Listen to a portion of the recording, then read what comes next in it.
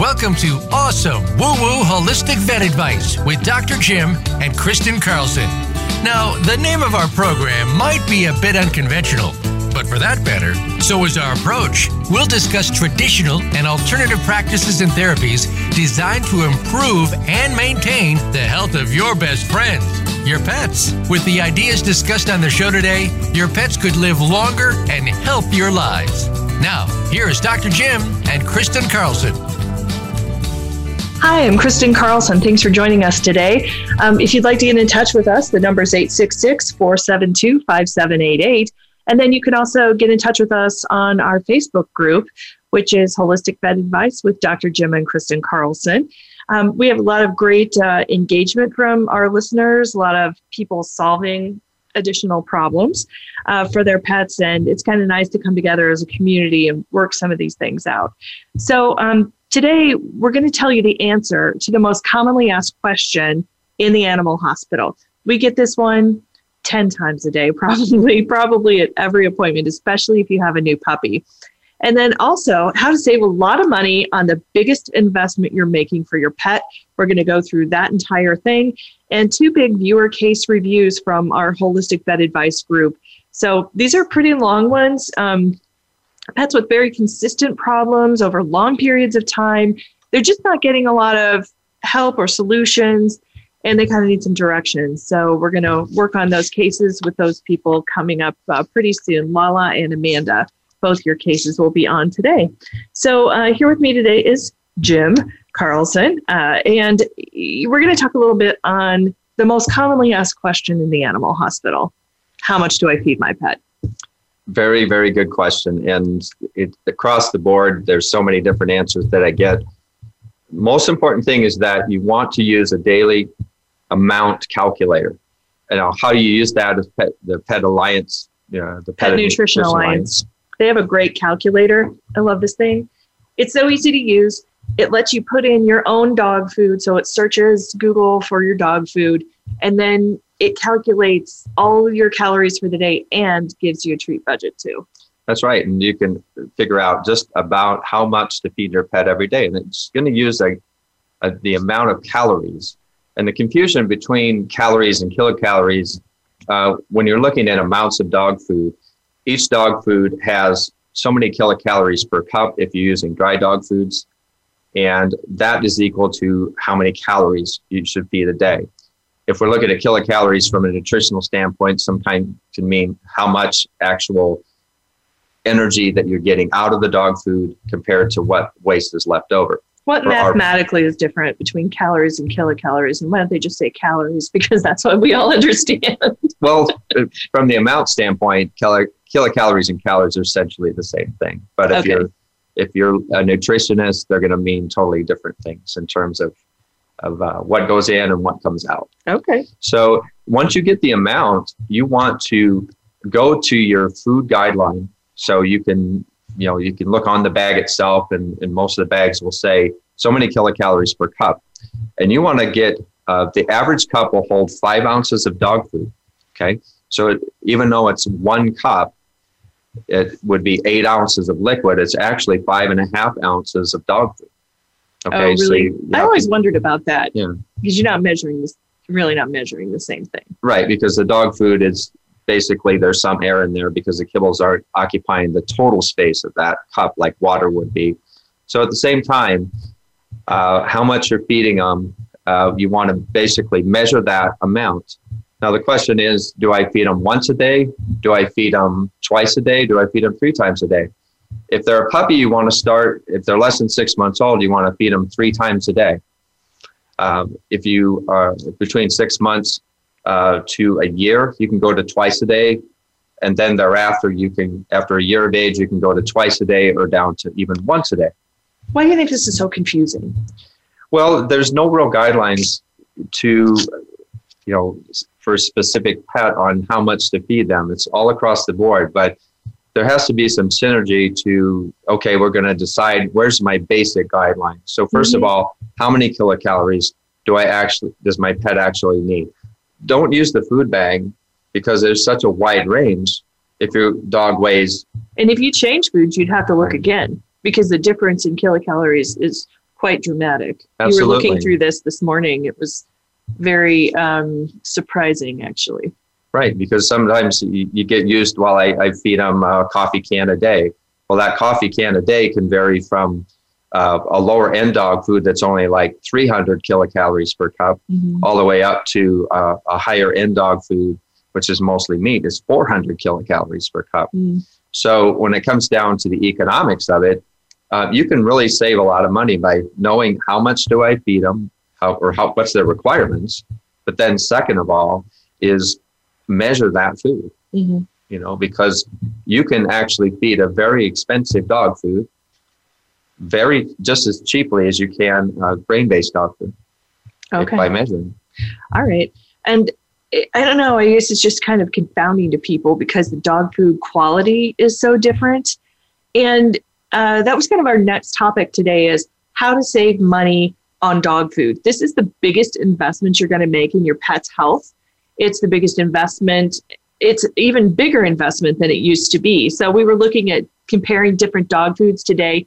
This is why you have to know how to read the label, because even some upper end dog foods ended up not really having that much meat in them. And we noticed even a difference in our own Persian cats. And, they need like really high quality food because they have this hair that becomes like greasy and matted. And it's very problematic to try to take care of their hair. You usually end up just having to, depending on the cat, having to give up and shave them sometimes. We have a couple that don't want to be handled like that.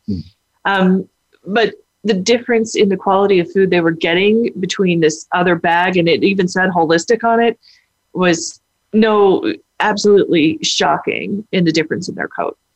It is because you think... And it wasn't cheap food. This was not food that was cheap, but the little more expensive food was far superior in quality. So if you're looking to save money on your biggest investment, and that dog food is $80 a bag, we have a few tips for you that are going to help you kind of work out how to save some money, how to add to the food quality, measuring portions, and using some different things that can help you kind of stretch that bag of dog food a little bit longer. So first of all, the food quality was very interesting. So you took a 27-pound bag or a $27 bag of food. Was it like 40 pounds? Right. It was 40 pounds. Very common food you'd find, like at Walmart or grocery store aisle. And a lot of people do buy their dog food at the grocery store. It's like at least 30% of people just do that there, which is fine. But I think people really don't know. This particular brand was just brought up yesterday. There was a dog that had what appeared to be a really big tumor in an X-ray. And they were saying that exact brand of dog food is what they were feeding. It's like, oh boy. Yeah. So there's no quality in this food whatsoever. It was full, the first ingredients, maybe the first 6 ingredients, there was no meat even mentioned. No, there's no meat in the diet because it's a grain first diet. So the first ingredient was whole ground corn. Okay. Second ingredient was meat and bone meal. So basically meat and bone meal is just mostly bones, a little bit of meat in there. So they take the bones, they grind them up. Basically whatever meat was on there, that's what's in there. Yeah. So very little meat flavorings, soybean meal, rendered food products. These are very little. I mean, it's available protein. They meet the FDA requirements for food and nutrition, but at the same time, they can survive on it, but they cannot definitely thrive on them.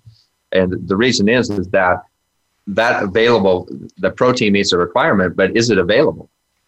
So you could say, well, yeah, I bought that on sale, 55 pounds of this dog food. I got it for $27, but it's only 300 kilocalories per cup.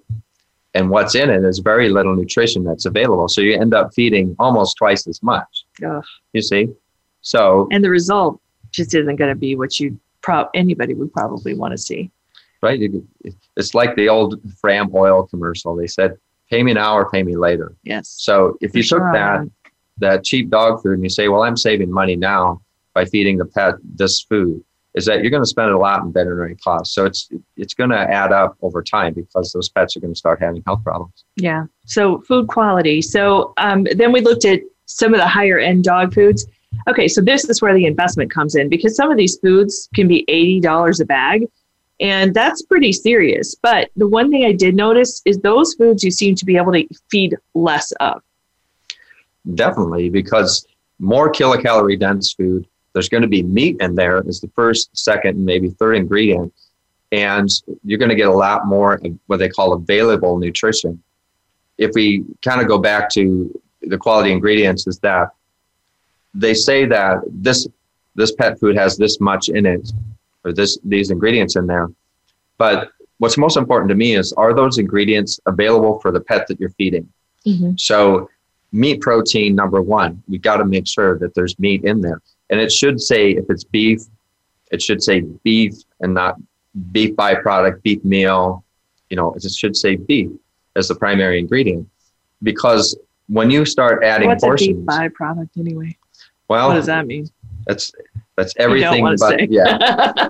It's everything with a very little meat in there. So if you think about the rendering truck, taking rendered products over to the processing plant, basically they're taking whatever's left over and burning it up to really high heat, so it kills off all the bacteria and organisms and everything. And then that's what meal is. It's ground down because it's so hot, it's basically powdered it so you can grind it down into meat meal.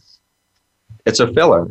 It provides very little nutritional value, but it's a filler and it meets the food requirements to say on the label it contains this much protein, this much fiber, this much fat.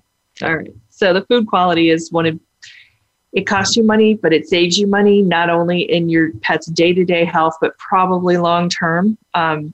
There are just a lot of benefits to having the better food quality. I noticed when our cats ate Farmina, their hair and coat was absolutely gorgeous. And they're Persians, so, they're known for this big, long, beautiful hair coat.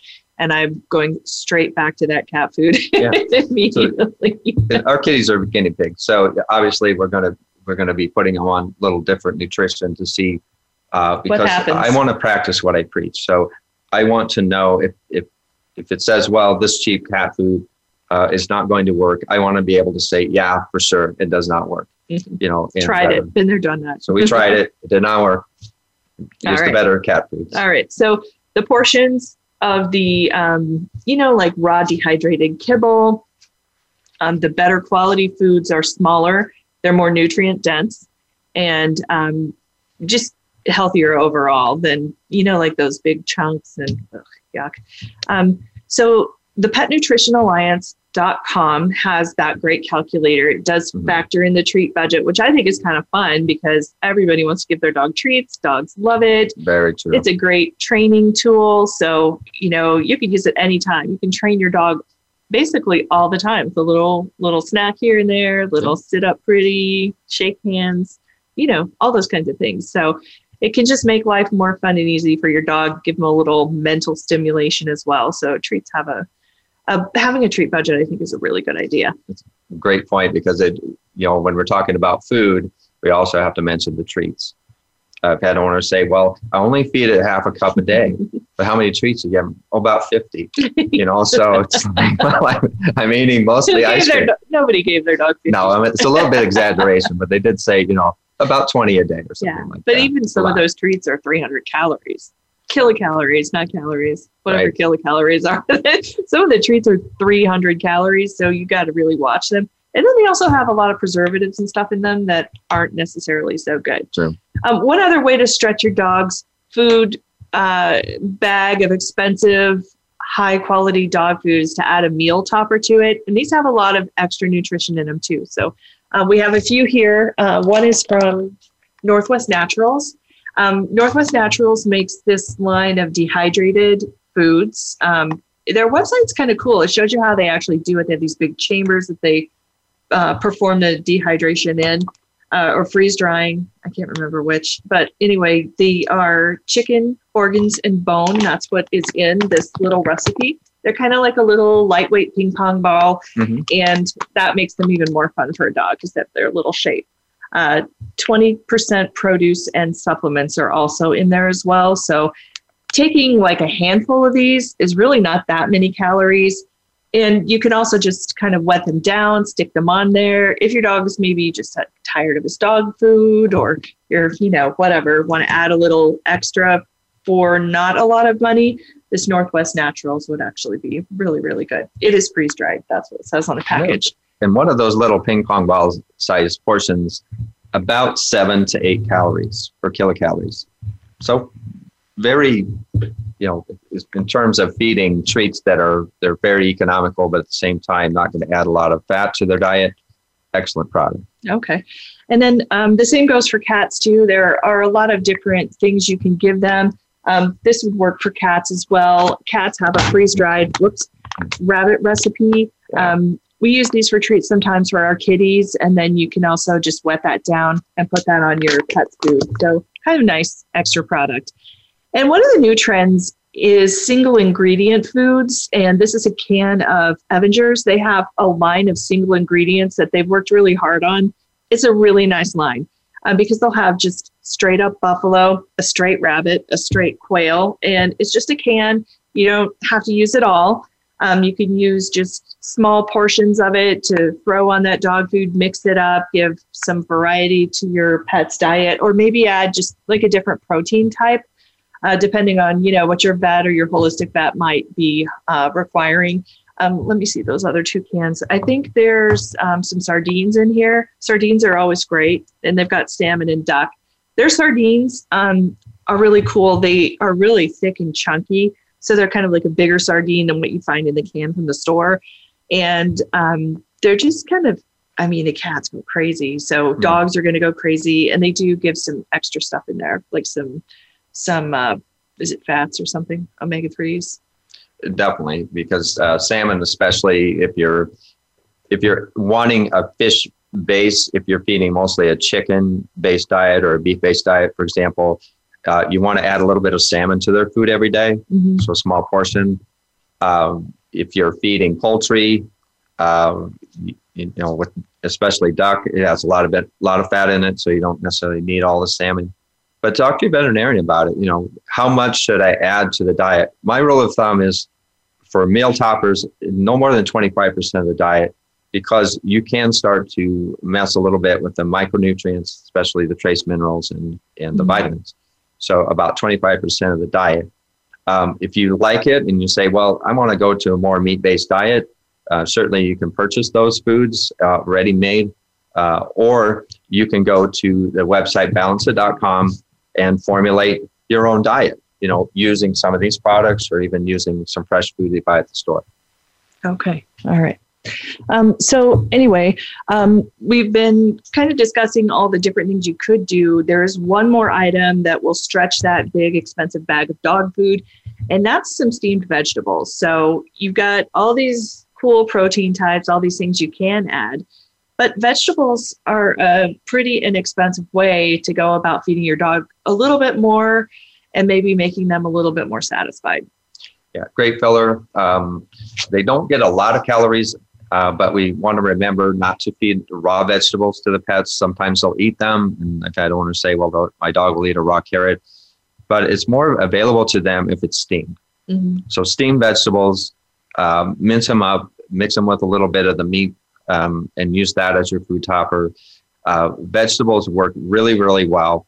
It's 3 parts meat, 1 part vegetable. If you want to mix them 2 together, often animals like that, if they're having some meat and vegetable together. The other thing is that it provides some bulk to the diet, especially for those dogs that have a little trouble with the glands or have a little trouble going to the bathroom. It's going to add a little better fiber source. Great liver cleanse, as we talked about last week, about cleansing. And if you don't like fasting your dogs for a day or a half a day, vegetables are a great way to do that. All right. Very good. Okay. So our group is called Holistic Vet Advice with Dr. Jim and Kristen Carlson. That is on Facebook. So we'd love to see you guys join that. The number to call is 866-472-5788 if you have some questions about your pet. And additionally, we're live on Facebook right now, so you can always ask a few questions there if you would like to do that. So our first one today is from Lala. She says, vet is having a hard time diagnosing her dog. Symptoms began in August when he threw up brown liquid for 3 days. Mm-hmm. He went to the vet, did blood work, an abdominal x-ray, and they didn't find anything except the vet said maybe there was something in his stomach. She presumed it was food, but the dog actually hadn't eaten that morning. And the next few days, he had some almost black number 2, and they put him on sucralfate and omeprazole, which are pretty common medications for that kind of thing. His energy is really low, and he is not his excited self. And she said also they did make a change in his diet to be mostly plants since July, with vegetable protein for 4 to 5 days out of the week and 1 day of pure meat. When I did that, he had a lot of energy and was acting like a puppy. And once I started trying to add more meat in, he has slowed down. So before July, he was home-cooked chicken and veggies. He did fine, but it seems like he has some pain. And the vet also prescribed a product that we use all the time called Liver Happy. It's from Junhong Herbals. Mm-hmm. We use this quite a bit because of the varying rates of liver issues and liver disease in our patients. So that's a pretty common thing to prescribe. She's worried about the possibility of cancer or something being much worse with her dog. So she needs some help. So it's a bit of a case review here. Yeah, that can be definitely challenging cases, especially when the pet is really symptomatic, doesn't feel well, and you get a relatively normal x-ray, you get normal blood work. That can happen about 40% of the sick patient cases. It doesn't mean that nothing's wrong, obviously, but at the same time, the body is not really causing any major medical change to the blood work. So it's usually something that's not necessarily inflammatory, not necessarily organ damaging right now, but over time it definitely can be. So let's take the first symptom, throwing up brown liquid. Mm-hmm. Okay. Ulcers is black liquid or frothy brown looking product. Okay. So the brown liquid probably was food. Animals can hold that food in the stomach for very, very long periods of time. Oh. So you can feed them at, say, 7 o'clock yesterday, and they can vomit food 24 hours later. No, you really? Say, well, they didn't eat anything. That's true. But that could be that food that's still sitting in there that's finally turned into liquid. People don't do that, right? As far as like humans, leaving it in the stomach that long. No, we usually feel pretty bad and we'll throw that faster. A lot faster than that. Or to go ahead and digest it. But at the same time, in the x-rays are a great survey, but often stepping into an ultrasound to confirm that is probably the better option since there was something suspicious there. So if this were my case, I'd probably elect to do an ultrasound, either a global fast ultrasound in the clinic, or I might send you over to have an ultrasound done, just to be sure, because the owner's concerned about tumors. Cancer, oftentimes you have normal blood work because cancer, those are normal cells that are zombified. So they don't trigger that inflammatory response like you would normally see. So there's a possibility there. I like the Liver Happy because anytime we're getting digestive changes, the mid-GI tract is always going to be the one that you're going to see changes. So first of all, vomiting, that we're trying to get rid of toxins. Okay. Vomiting or diarrhea or flushing toxins out. Who handles most of the toxins? The liver. Okay. So Liver Happy soothes what they call liver qi stagnation. So the liver's upset for some reason, and the qi is energy, and that's stuck energy. It also gets that moving. That's very important. The other thing is it helps to soothe the liver, because if the liver's upset, pretty soon you could see those liver enzymes coming up. Okay. It's also connected to the pancreas and gallbladder. So that mid-GI tract is really important, especially when we're getting stalled food and food stagnation where they're vomiting up that brown liquid. So that can definitely help. You want to go really to once a day feeding. Only in the morning, between 7 and 9 in the morning is the best time for the food to be receptive. The rest of the time we want to be fasting. energy, we want to make sure we're not over-exercising the pet, because extra energy is going to create more toxins, and that's going to hurt the liver as well. So this seems to be a mid-digestive case. We want to get an ultrasound, first of all. And then second of all is that we want to look at nutritional sources that are very clean, keep using the liver happy, and go very slow at this case. So I have a question. What is vegetable protein? And she said she was on that for 4 to 5 days. Is that something that maybe over time can be irritating? Well, animals are not carnivores. They're carnivores, so they need meat in their diet. A sudden food change, depending on the reason for changing the diet, they noticed that maybe the energy was down a little bit and decided to change it up.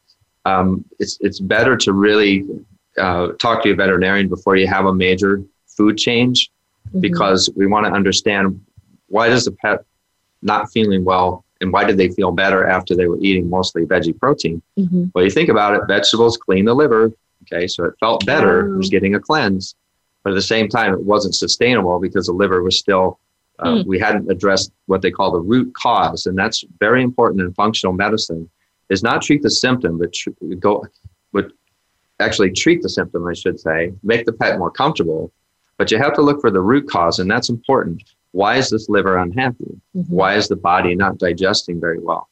The liver controls digestion, transformation of food, transportation of food through the body. So it controls that. Okay. So something's up with the GI tract as well.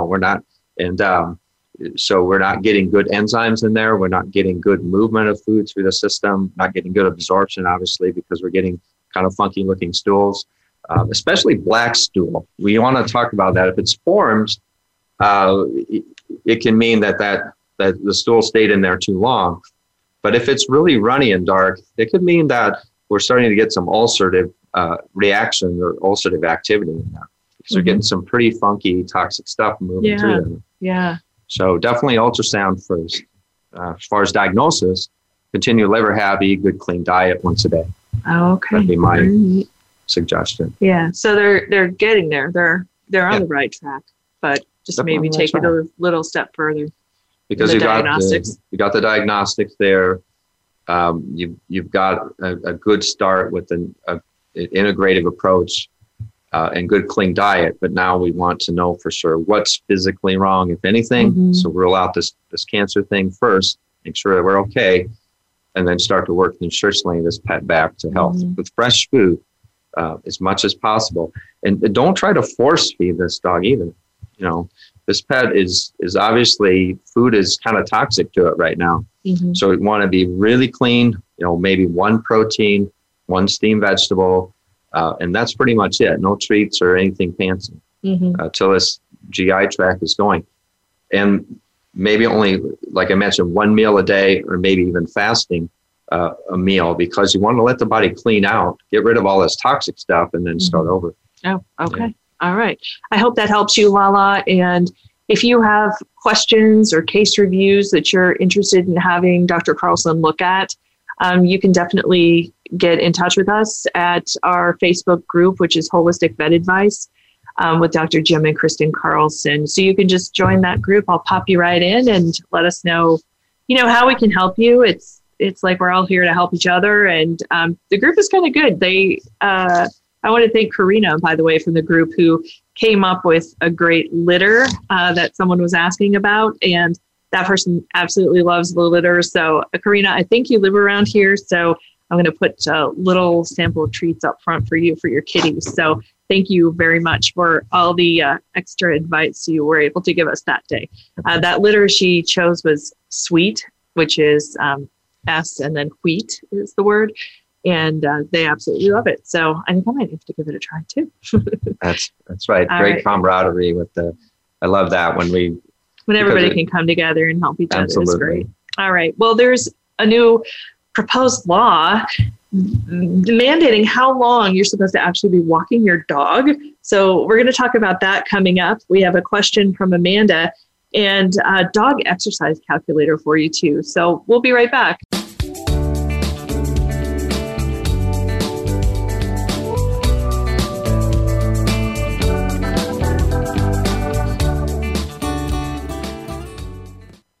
Become our friend on Facebook. Post your thoughts about our shows and network on our timeline. Visit facebook.com/Voice America.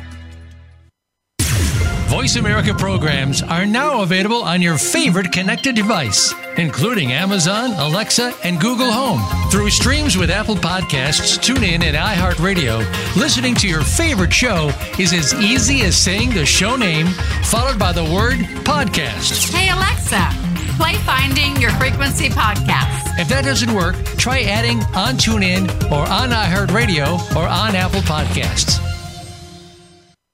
Tune in to the Voice America Variety channel on the Voice America Talk Radio Network. Voice America Variety broadcasts a diverse array of topics, reaching a global community. Our experts come from all walks of life, and the topics they discuss are everything from current events, arts and entertainment, leadership, parenting, relationships, self-improvement, career advice, and a variety of other topics. Check us out today. You're sure to find something of interest. Voice America Variety. Talk on today's hot topics. The Internet's #1 talk station. #1 talk station. VoiceAmerica.com.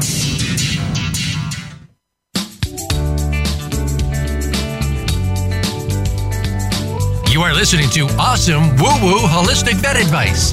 To reach the program today, please call 1-866-472-5788. That's 1-866-472-5788. You may also send an email to holisticvetadvice@gmail.com. Now back to this week's program. I am Kristen Carlson here with Dr. Jim Carlson, and we're very happy to have you with us. The number to call is 866-472-5788. We're also live on Facebook. Our Facebook group is Holistic Vet Advice with Dr. Jim and Kristen Carlson. Lots of fun going on in there, lots of camaraderie and collegialness. Mm-hmm. And then we have a bunch of questions that we're getting out of that group and also on our live Facebook feed today. Right now, we have a couple of questions from Mrs. Salzberg, Dr. Salzberg, I should say. She says she adds pure pumpkin to my dog's meal each day. I think I have a can of that right here. Mm-hmm. And it's not the pumpkin pie filling, it's the pure pumpkin. So one dog is 65 pounds, the other is 120 pounds. How much of the pumpkin do you recommend? Typically about 1 to 2 tablespoons of, if you're using fresh, it's about an ice cube size portion. Twice a day with each meal, or once a day if you feed once a day. If you're using canned, you just want to make sure that it's not been with a lot of sugar added. You just want to use plain sweet potato or canned pumpkin. Oh, okay. So you can use sweet potato too. Okay. Yeah. All right. So for her dog, 65 pounds, the other's 120 pounds. So you think maybe a tablespoon and 2 tablespoons would be that would be about right, because one's about, one's twice the amount of the other. So 1 tablespoon for your 65 pounder. 2 tablespoons for your 120 pounder. So if the dog was little, like our little Yorkie, Chorky, what would you say for her? Teaspoon? So we're going to go down to like 1/4 to 1/2 teaspoon. A teaspoon is, if they're really having trouble going to the bathroom, you can increase that a little bit until we have to remember that it's a fiber source, so it's going to trip the colon to move things through a little faster. So we have to be careful. Sometimes we'll get a little bit of diarrhea with it. So if you're getting diarrhea when you're feeding it, you're probably feeding a little bit too much. Oh, okay. Yeah. All right. So in Germany, they have a new law that's been proposed, and it's going to mandate how long you're supposed to walk your dog every day. I don't know how they're going to keep track of this one, but the law proposes 1 hour a day of exercise to be the law in Germany. So I'm not sure, where this is coming from or why they feel the need to mandate it. Didn't find any info about that when I was reading over on it, but it's definitely kind of an interesting concept.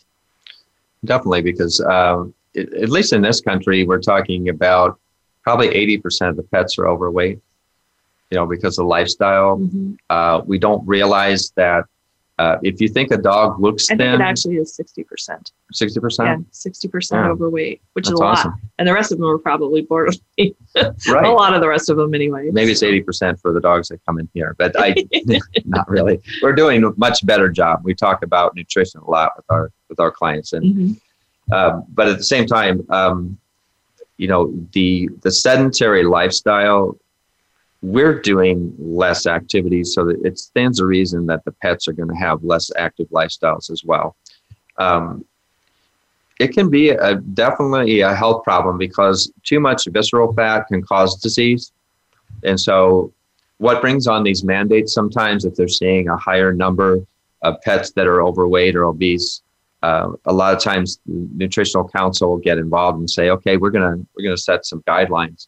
And it's interesting that what they said was that the average dog should exercise an hour a day. Okay. So an hour seems like a lot, but it really isn't if you break up those, because they said an hour a day. So you can break up those portions into 15-minute increments. But you do want to exercise your pet to a point where they're getting their heart rate up. If they're just walking around, sniffing the grass and not doing too much, they're not getting their heart rate up. So 15-minute increments, especially if your pet hasn't been exercising all that much and you're trying to get them going again, we do want to be careful. So if they go from 0 to 60 all at once, you're going to have problems with especially their knees. That's kind of a big mistake too. Yeah. That's the one big mistake when people decide to start exercising their animal. Yeah. Like it might be okay for you because you can kind of judge that. But if you're kind of pushing your dog along, then that's where you get into those expensive to treat injuries. Definitely, especially pets over 7 years old. I mean, if they're 2 years old, you can usually get by with going a little faster with them. But you do want to take it easy. And start off with walks and then go to a little bit of a trot, especially the smaller dogs will be trotting with you as you're walking. Your big pets, you may have to walk really fast with them or light jog with them to get their heart rates up. But don't start off at the dog park first. You got to start with leashing and then move up maybe 30 days later up to the dog park. So you got a little bit of fitness going. Right. Yeah. You do have to warm them up. I like this dog exercise calculator. We've been having a little bit of problems with our golden retriever. He's just kind of like bratty and out of control and chewing things up. And he's just really, I don't know, he needs to go to dog training, I'm sure. And he's just rude, actually, in the end. Wants to sleep on my side of the bed and he's sleeping on your bed. And I don't know, he's just a brat. And it's completely my fault. I mean, he does have a farm to run around on, so he does run a lot. He does play a lot. But then when you want him to get up and go do anything, he's also the world's laziest dog. He just won't get off the couch. He's like, I'm not going to work with you today or whatever. So he devils me all day long and tears things up. So he's been doing that too. So I actually went into the dog exercise calculator that they have on rover.com. And I was very surprised to learn that he actually needs 75 to 140 minutes of exercise every day. And I'm not really doing that much with him. I mean, I take him into our indoor dog park. He loves to do that. He plays in there every time. Now, when he used to be too lazy to get up and go to work with us, now he'll get up and run to the car and he will not stay home. So he loves the indoor dog park. It's just a big space. They want to play with their balls and their toys. So I don't know. I think for him, 75 to 140 minutes means a lifestyle change for our entire family. It's different. And it kind of goes back. I remember my old farm, growing up on the farm and stuff like that. And my dad always said, I'm going to go in and lift weights. He said, well, we got plenty of weights to lift out here to start throwing those bales, and being out and having some activity or work activity. So Benjo goes out and runs around the farm and stuff like that. It's not really controlled exercise. It's exercise, definitely. And I did stay in shape doing that. But we do want to measure it. It's not measurable exercise. So we have to say, okay, well, how much time did you actually spend working, being outside? Well, we'd have to time that and say, well, that's an hour a day. Okay, that's work. But then we have to look at, okay, what was along with exercise, good mental health. So we got to toss the ball and actually be with the owner. If you just put the dogs outside and expect them to exercise themselves, they won't. They'll play a little bit and then they'll go lay down. But if we can control the heart rate and get the heart rate up, we're going to burn calories better between the meals. So if you're feeding them twice a day, you're going to burn those calories between the meals and they'll actually be able to when they eat to actually use that energy. Mm-hmm. So it's exercise, eat, rest, right? Mm-hmm. So it's good to time that exercise before the meals too, because then they're ready to use the energy. If we think about it the opposite way, I'm going to feed them and then go exercise them. Well, your body's not ready for that. You've started the parasympathetic fibers, and now you're all sluggish and want to go outside. Well, no, we've all eaten, and then it's really hard to get up and go outside. You want to take a nap. So exercise, eat, and then rest. And then time using Rover, you need a guideline, because if you say, well, a handful of salt or something like that, or a handful of this, a handful of that in the recipe, you don't really know, how much is that. You want to have a good guideline like Rover. And honestly, he spends a lot of his time sleeping under the porch. He's figured out, he's dug himself a hole under the porch. He lies around under there. He's getting chubby, so we got to do a little extra work. Yeah, so we think he's outside. We have a lot of chubby animals right now. We have 2 very chubby mini horses, and they rule the roost, and Benjo. So we got to figure out how to tie all of those 3 together and get them going. The good news, he's earthing, so he's digging it. He's laying on the earth, and he's getting rid of that bad energy. Yeah. Okay. All right. I got that. All right. Karina has a question in regards to a cat. How do you get a cat on a good food if they're finicky? Mine would rather starve than try the new food. Can you tell me how to mix it up as well? It can be really challenging, because a lot of cats, as kittens, started on a grain-based diet, and they become carboholics. It's really hard if those cats have started on a grain-based diet early on in their life. It's really hard to get them to move over. You have to go at it really, really slow. You got to find something that they really enjoy in small little pea-sized portions. Okay. So you don't want to, you want to gradually introduce it into the kibble. Actually, this would be really good. Right. Those are this rabbit recipe from Northwest Naturals. I showed to you a little bit earlier. It's just a little bigger than pea sized, but we do use this as snacks for cats who, we have a lot of cats here. Some people didn't want their cats anymore. So anyway, there are a lot of cats hanging around. And those are neat little, because they're kind of puppy. There's a little cat, Kitty Chucky, he loves to chase after them. They're fun. So they play with them, fun and then shape, they eventually and catch it and shake it, and then they'll hopefully will eat it. But there have been studies done on switching from a grain-based diet to a regular meat-based diet, and they did say that cats become very sick by that. They are nauseated from switching that diet for some reason. They just it's their gut bacteria or something. Definitely microbiome. The microbiome is the thing that gets addicted to the carbs.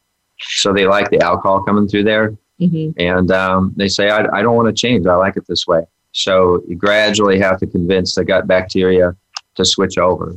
So go at it slow. Eventually, they'll come around to eating a little bit more of it. But a finicky cat will never go 100% over very often. Okay. All right. All right. So we have another question. So that question was live on our Facebook feed.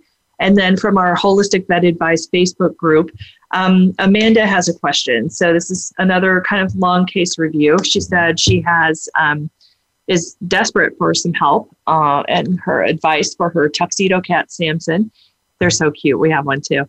He's 8 years old now. I've had him since he was a kitten. He suffered from recurring UTI and bladder infections since he was taken in for a myriad of vaccines and neutering during his wellness visit years ago. Never had issues prior to that, so I don't know if that makes a difference in the diagnosis. I do not vaccinate anymore because of that, but rather keep up on his hygiene and healthy food. He's been on antibiotics that were prescribed by his vet over 5 separate times, along with painkillers, just for the infections to come back with a vengeance within 2 weeks. The urination all over the house is affecting the kids and so he's got to be quarantined in another room for right now. I've tried to look into homeopathic remedies for him, but I haven't found anything that works long enough. I'll also attach the picture of his regimen, which I'm not sure I have that one. I've started him on Ferropet Organics. It's still not cured the issue. Every vet clinic is booked right now and not taking new patients. I know he has a bladder infection, because he is going and he's hiding away and he started again. So she feeds him a couple of different cat foods, one from a big box store. And she's just having a lot of issues that's gone on for a very, very long time. So how can we give her some advice on her case? Very, very common problem, especially with male Really? cats. Yeah.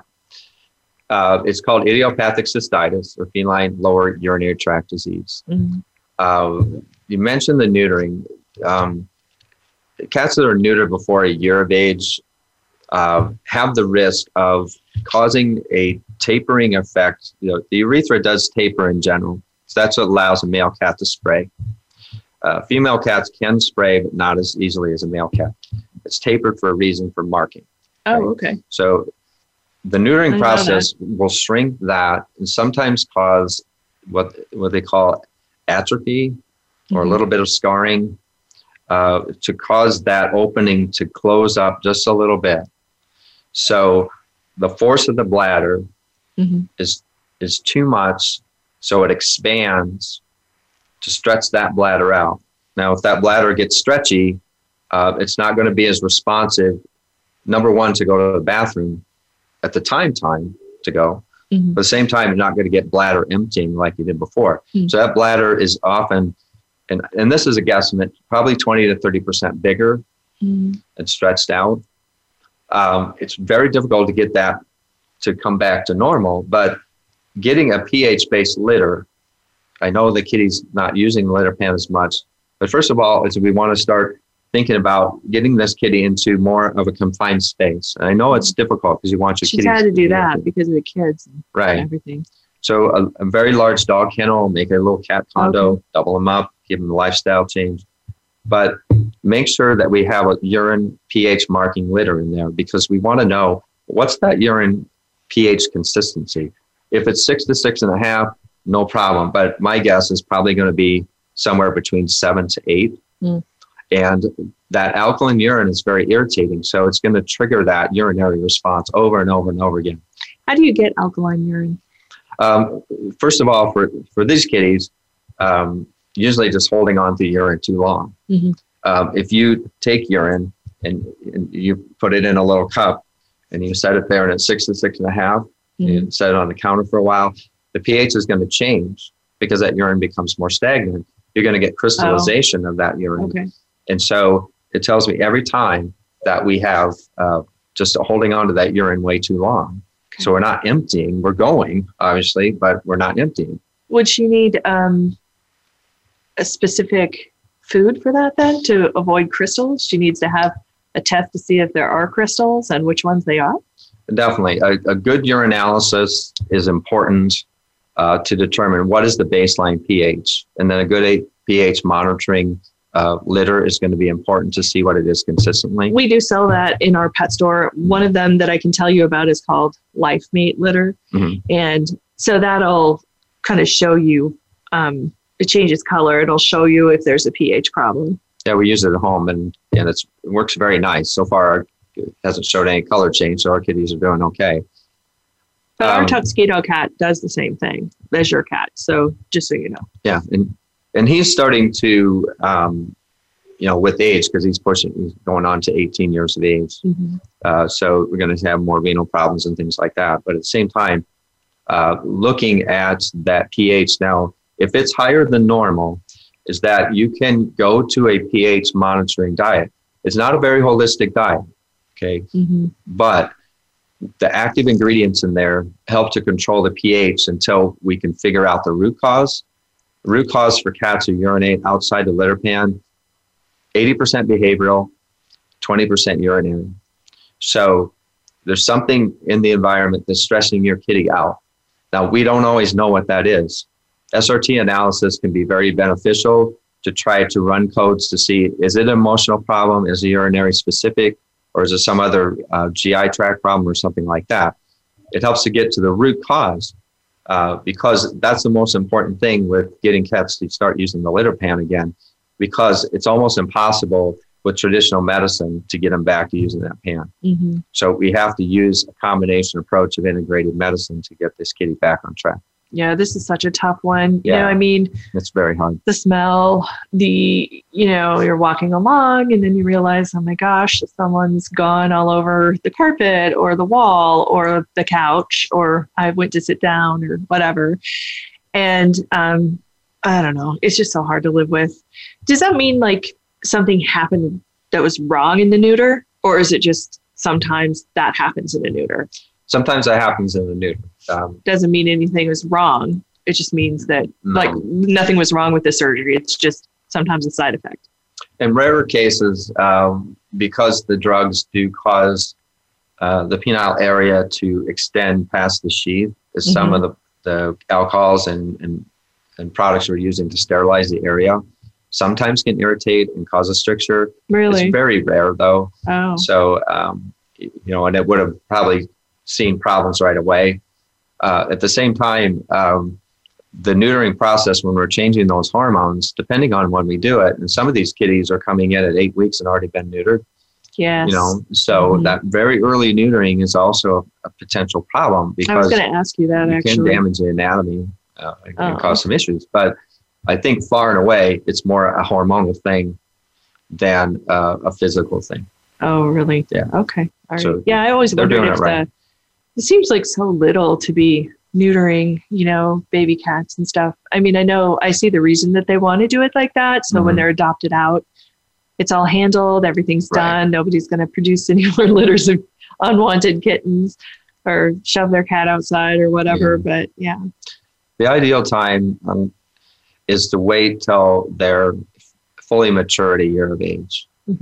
Now, we used to say that, well, if we get them done at 6 to 7 months, 6 to 8 months, that they're not going to start spraying as a male cat.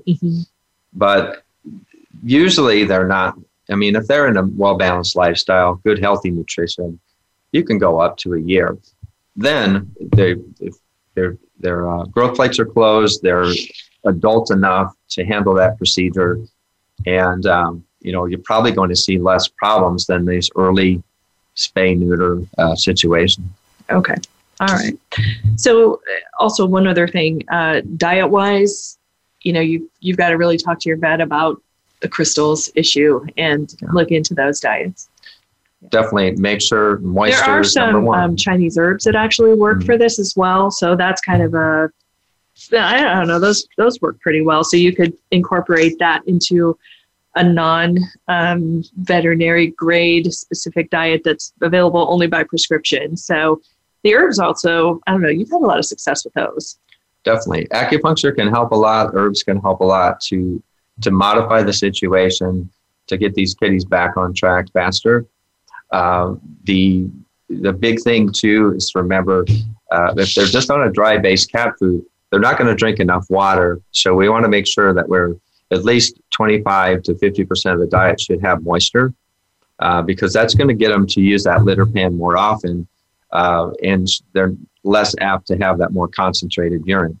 More concentrated urine, the more they mark, the more it smells, the more they go back to it, the more they mark. So adding moisture to their diet is going to be important. Oh, okay. All right. Very good. So as far as some of the months here, it is Walk Your Pet Month. So going back to that for just one single solitary minute, Amanda, I hope we helped you. Also, if you guys have questions, before I start talking about that other thing again, sorry. If you have questions, it's our Holistic Vet Advice with Dr. Jim and Kristen Carlson group. There's also a page for the show where we're live on right now. The Holistic Vet Advice group is a good group of people that are just kind of coming together and sharing all their experiences in holistic medicine. So, okay. So if you have questions, get back to us about that. And Amanda, I hope that we're able to help you today, because that is a struggle that, we've been there too with that situation and kids, and it's a lot. Yeah, it's a lot to handle at one time. And unfortunately, a lot of those cats are relinquished because it is a public health problem, so they're not adoptable. They're not adoptable. You have to forgive the owners for relinquishing them. But if you're willing to step forward and you're willing to give it a go, and willing to be patient with it, most cats can come around. Yeah. And it's just, kind of sticking with it. So, yeah. doing your best. I mean, you try the best you can to handle a situation. It's just not always going to work. But right. Anyway, so it's National Walk Your Pets Month. So again, we encourage you to get on rover.com, check out their calculator for pet exercise. It was definitely an eye-opener for us. Yeah. And then also the other website we mentioned was Pet Nutrition Alliance. They have a calculator for your pet's food, how much you should be feeding it. You can put any pet food on the market in there. It goes out and finds it. So it'll tell you that and give you a nice treat budget as well. Okay, well, thanks for joining us today, you guys. And we're really glad you were here with us. We'll see you next time. And don't forget, join our Facebook group as well. Have a great day.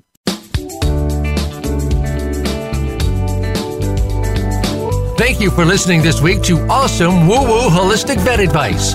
Please join your hosts, Dr. Jim and Kristen Carlson, again next Thursday morning at 8 a.m. Pacific Time and 11 a.m. Eastern Time on the Voice America Variety Channel. Now go make some time with your best friend.